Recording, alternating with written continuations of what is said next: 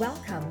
You're listening to an Ignite Harvest Ministries podcast with Evangelist Jordash Govender. We pray that this word will inspire, impart, and ignite a passion within you for God and the advancement of His kingdom. Amen. I'm going to share on boldness, on being bold for God, on supernatural boldness. And I'm going to start by reading in Acts chapter number 4, verse 13. But we know that something happened to the disciples in the day of the early church. We know that they were with Jesus, they were walking with Jesus, they were spending time with Him.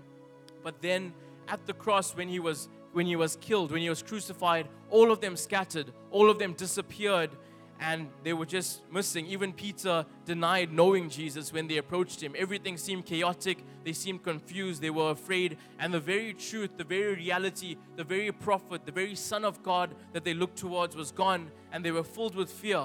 But then we know that they started the early church. We know that something happened. We know that Christ was raised from the dead. And we know that the Holy Spirit was poured out amongst those disciples. And those same disciples that were scattered, those same disciples that were thrown apart, those same disciples that were denying Jesus, suddenly were preaching the gospel with boldness. Suddenly they were experiencing a move of the Spirit. They were experiencing signs and wonders. They weren't timid anymore. There was a certainty about their message. There was an urgency about their message. And suddenly from fearful, cowardly disciples, they were bold and fearless, and they proclaimed the gospel fearlessly in the face of persecution. They ministered in a culture much like ours today. There were many religions. There was much persecution, more so than we see today. There were many schools of thoughts, from philosophy to Gnosticism to all those things. Everything that we see in our culture today was still much like it was for the early disciples. It was just like that for them. The same struggles that you and I might face in sharing the gospel in the midst of this culture that we find ourselves in was exactly the same culture that the disciples were in as well. The Bible speaks about how there's nothing new under the sun. Everything has always been the same. Amen? But it says, now when they saw the boldness of Peter and John and perceived that they were uneducated. How many of you are sitting here in this place feeling like you're uneducated? Maybe you don't have a degree. Maybe you decided to do Bible college instead of going to university. Or maybe you're just bad at academics. These disciples were uneducated people, but they were used powerfully by God. They were also common men. How many of you here, if not all, might feel like common men unless you're cut from a royal bloodline? But these common men realized that they were connected to something higher than earthly nobility. They were connected to the nobility that comes from heaven. They knew their identity. They knew who they were in Christ. They knew they were rulers and kings on earth from another kingdom, and it filled them with boldness. But before I get ahead of myself, when the people saw that they were uneducated, common men, they were astonished. Another translation says they marveled. These uneducated common men were making people, rulers, kings, and nobility of the time, marvel at what they were doing, marveling at the boldness that they experienced. And they recognized that they had been with Jesus. When these disciples spoke, I just imagine the picture of when Jesus was on earth. Normally, many of us think when we watch movies or things like that he was this quiet, peaceful guy walking around saying, the kingdom of God is near. But when they saw the boldness of Peter and John, they realized that they had been with Jesus, which means Jesus was a bold preacher. He wasn't just standing around peaceful and tranquil all the time, but he was boldly proclaiming, the kingdom of God is here. The kingdom of God is near. He was declaring that if you are thirsty, come to me and I will give you living water. He was a bold preacher. So they were preaching just like Jesus. They were preaching boldly with authority and power, that the people recognized that they had been with Jesus. When they looked into their eyes, they saw Jesus. When they heard the words of their mouth, they heard Jesus. When they felt their presence and the anointing around them, they felt the presence of Jesus. They recognized that these men had been with Jesus. When we go out and preach the gospel to our friends, to our family, to our oikos, whoever we might be sharing with, when we're intimate with Jesus, we'll experience a level of boldness, and they shall see who we represent. And that's the first key to having a supernatural boldness in our lives. It's intimacy with Jesus, intimacy with God. Because when you're on your knees in that room praying and seeking God, there's an intimacy, there's an intertwining, there's a oneness that takes place, and suddenly you become one with the one, just like Jesus prayed that you might become one as I and the Father are one. You become one with God, and His attributes become your attributes. You receive an identity, and you receive a boldness that's coming from heaven.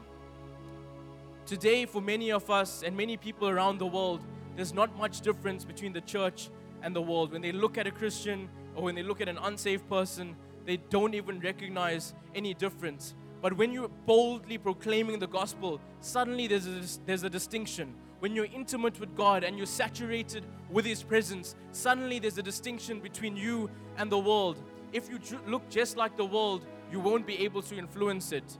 Water mixed with water will only give you more water.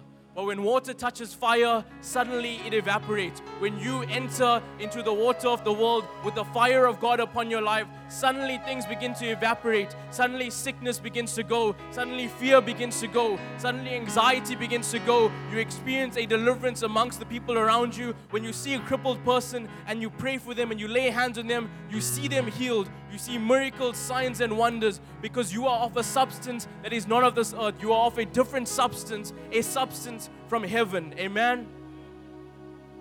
So we know Peter, the one who denied Jesus, became bold. He began to preach. He even got to write a book in the New Testament. The disciples who were scattered in the face of death, in the face of persecution, began to preach. Thomas, who was even doubting a resurrected Christ, when Jesus rose from the dead and He went to the disciples, Thomas still didn't believe. People even coined the phrase that, don't be a doubting Thomas, rest in his promise. So Thomas was a real doubter.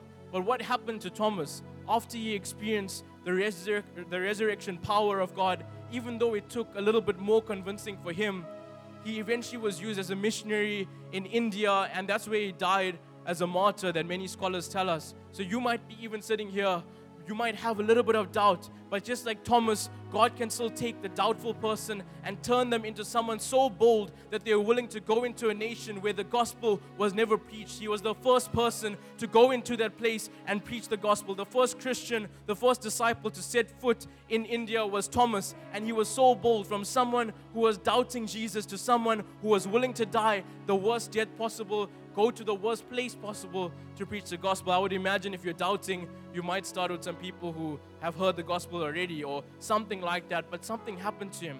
Something changed within him. He received a supernatural boldness. Amen? So why were these disciples bold? There's many reasons, as we know.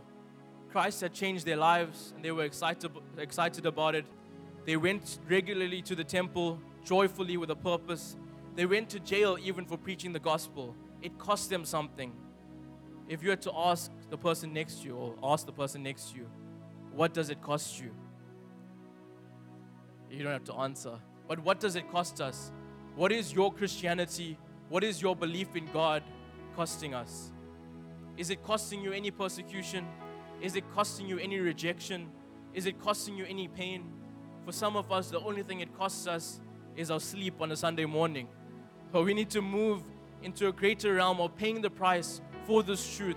If it's really something that we see has made an impact in our lives. I mean, I was thinking this week I was at a training program.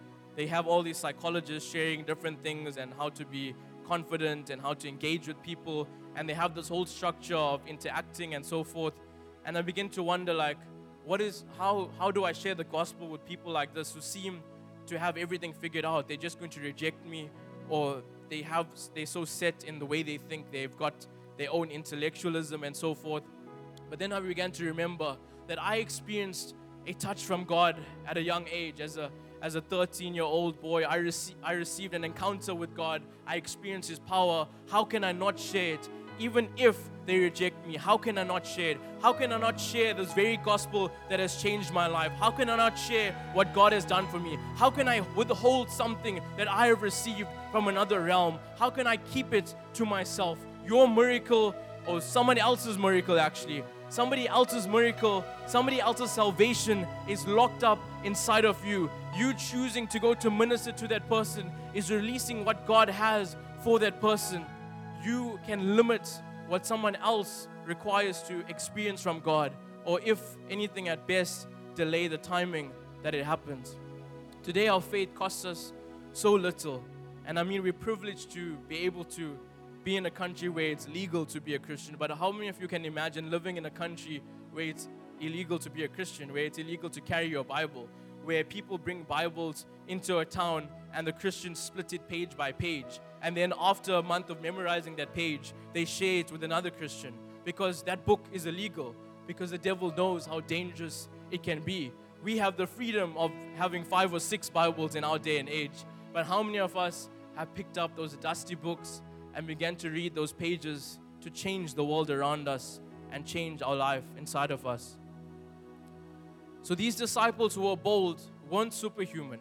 If we read on and we go to Acts 4, chapter 29, these Christians knew that they weren't superhuman. They didn't receive a touch from God and stayed in a glowing state where they were constantly bold, where every day they woke up and they just wanted to preach, although that can happen for seasons. But these disciples also experienced a dip in their Christianity, and that can happen with us as well. You might at one stage be sharing God so boldly you can approach 10 people at once, and then the next time you go out, you struggle just to go to one person.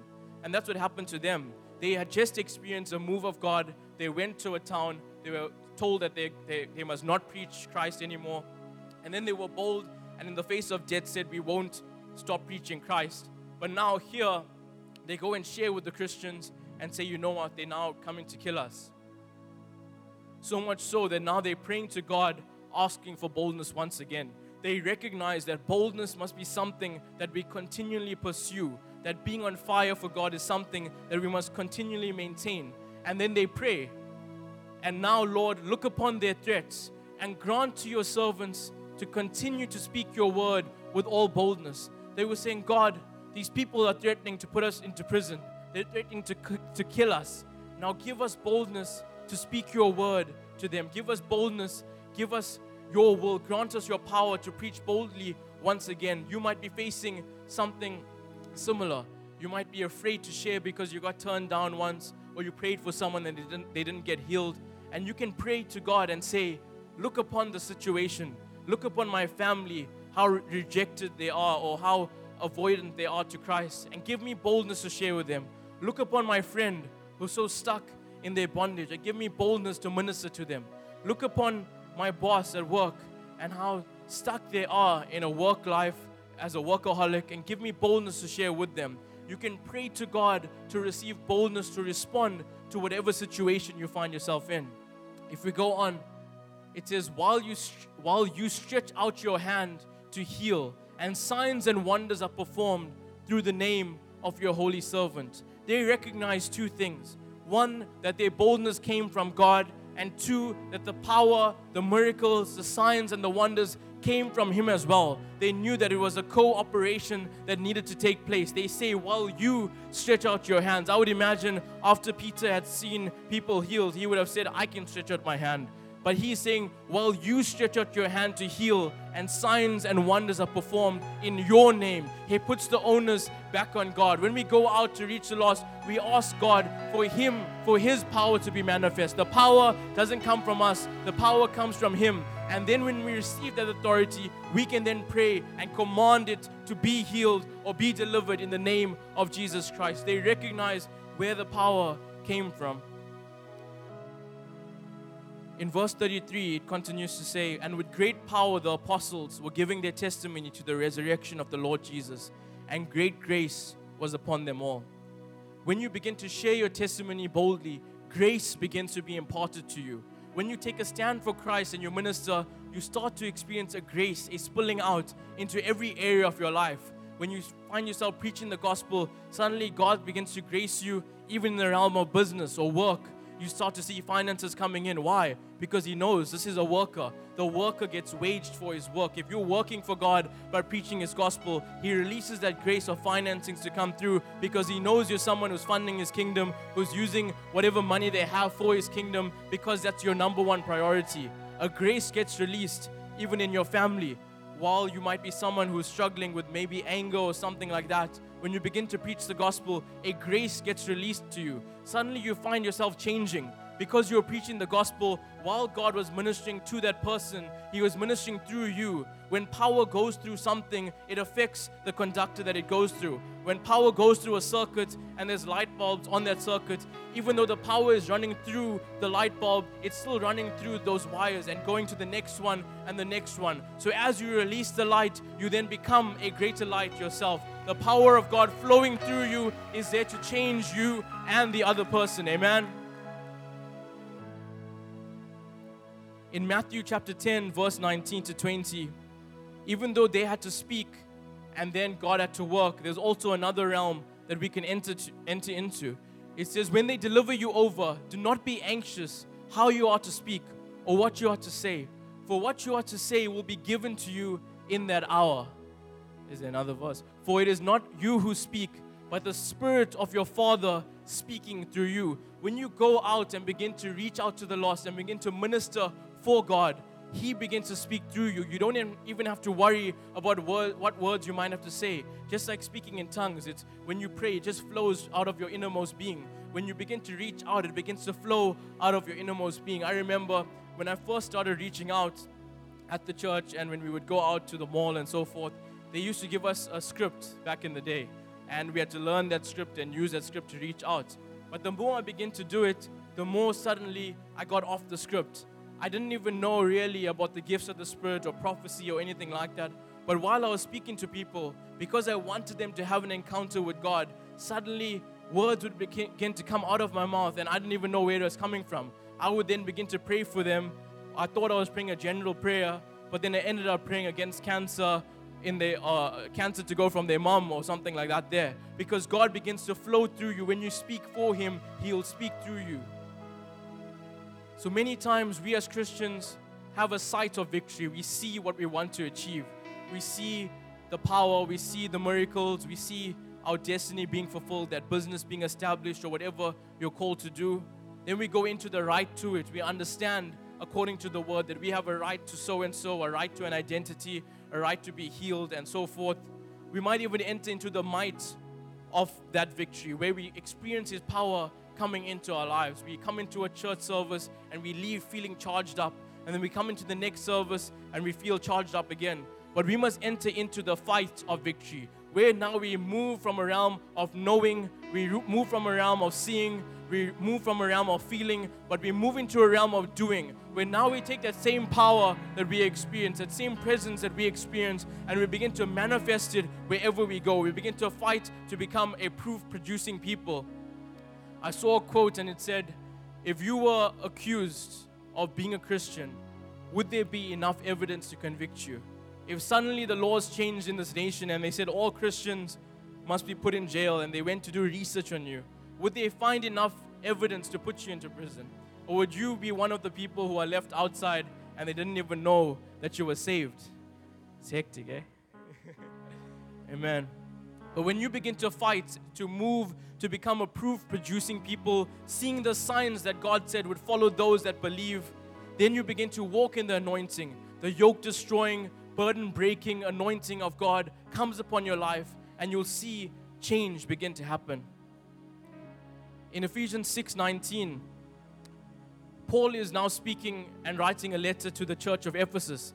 And I mean, Paul was someone who we say was the second greatest Christian next to Jesus. But even he says, and also for me, that words may be given to me in opening my mouth boldly to proclaim the mystery of the gospel. If Paul the apostle had to pray for boldness, how much more do we need to pray for boldness? Every single Christian needs to come to a place of recognizing that boldness is a continuous experience that you must maintain, that you must seek God for. I won't read the scripture, but in Mark 11, it speaks about how if you have faith in God, whatever you pray will come to pass. Whatever you ask in prayer, believe that you have received it and it will be yours. That's the prayer of faith. When we pray for boldness, we believe that we receive it and God will impart that to us. A lot of people go into a rut saying that there's a difference with them reaching out because you know what, their personality isn't really there for reaching out. They can't do it. But personality, when coupled with the anointing, begins to change. Where you might find yourself as an introvert, and I know you might not want to speak to people, you might not feel comfortable speaking to people. when the anointing of God comes upon you, that introversion, that weakness gets transformed into strength. That introversion will change to extroversion. And I mean, it's fair to say that after you leave that place and after the presence lifts off you, you'll feel introverted again. But when you're wanting to reach out, God's power can come upon you, so personality doesn't even become an excuse anymore. You can't say you're not someone who has that type of personality. All you've got to say is, yes, I'm someone who has an introverted personality, but when the power of God comes upon me, you will even be surprised at the words coming out of my mouth. You wouldn't even know what hit you. Amen. So when you go into the realm of boldness, a supernatural boldness, and the anointing comes upon you, you go from personality to flowing in the Spirit. So we must pray for boldness and take an act of faith. So what if you, according to Mark 11, believing that what you prayed, God will give you? What if you believe that this year would be the year that you moved in boldness in a realm that you never moved in before? That this year be a year where you don't settle for the same old, but you move into a new realm of boldness, proclaiming the gospel like you've never done before. If we as a youth can believe that, then we can begin to see God use us. We can begin to see it spill over into every area of our life. It might not just be reaching out in the mall, but it'll spill over to school. It'll spill over to the workplace. It'll spill over to your family. Wherever you go, it'll spill over. That boldness that comes upon you will spill over and make an impact upon your life. The anointing is the only thing that makes a difference. You can share with someone, but without that element, you won't see results. Without that element, you won't see power. Without that element, you won't see His presence being manifest. We must become a people who go onto our knees, who seek the face of God, desiring Him to move in our lives, desiring boldness to come upon us, desiring to be used by God. But we have the anointing, we have the power, we have a reason to reach out. We carry the solution for the problems of the world. And even though people might feel or look like they have everything together, they are broken, they are hurting, and they need someone with the presence of God. They need someone who chose to fast that McDonald's meal because seeking the face of God was more important. They need someone who said no to going out with friends that night and chose to seek the face of God instead, because in order to reach them, they needed a greater level of the anointing. We have a reason to do this, and we can do it. Amen. And the last scripture in Hebrews chapter 11. And what more shall I say? For time would fail me to tell of Gideon, Barak, Samson, Jephthah, of David and Samuel and the prophets. And what Paul is speaking about here is he's talking about the heroes of faith.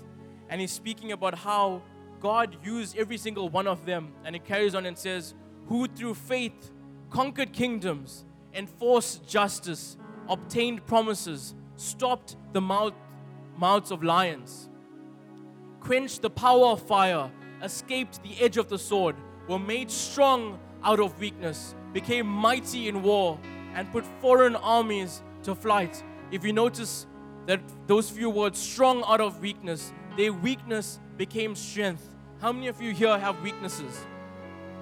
How many of you have a lot of weaknesses?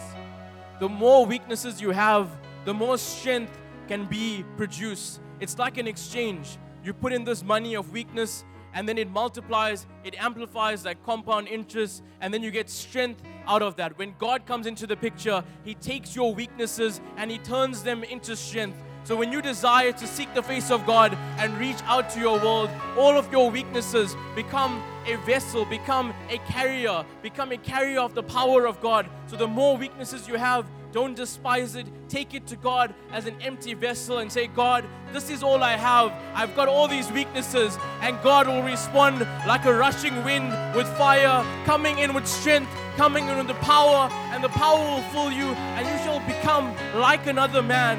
Amen. Just like Gideon, who was cowering, afraid to go to war, an angel came to him and said, hey, mighty man of valor, God is looking at you who might be cowering from your situation and saying, hey, you mighty man, you mighty woman of valor, get up, chin up, and go to war. Go out into your world. Go out and tackle those demons. Go out and tackle those insecurities that you might have. He's saying, just like Barak, which was another guy mentioned there, he was a leader of a troop as well. And he was also cowering in fear. That Deborah, the prophetess, had to come to him and say, hasn't the Lord called you to go out? And he was like, yes, the Lord has called me to go out. But then she was like, why aren't you going out? He was like, okay, I'll go out, but only if you come with me. And in those days, in most cases, there were more men trained for war than a woman. But here's a leader of a troop saying that I won't go unless the prophet comes with me. We can say the same, that we won't go unless God, you come with us. Unless the presence of God comes with us, we won't go. And then he went out to war because she became an element of the presence of God in his life. You might feel like one of those people cowering, but God can use you when you run to him.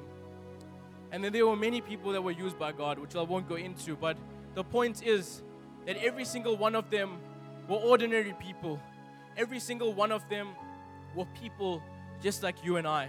And if God can use them, then surely he can use us. Amen. Amen. Let's just give God a praise offering. Amen.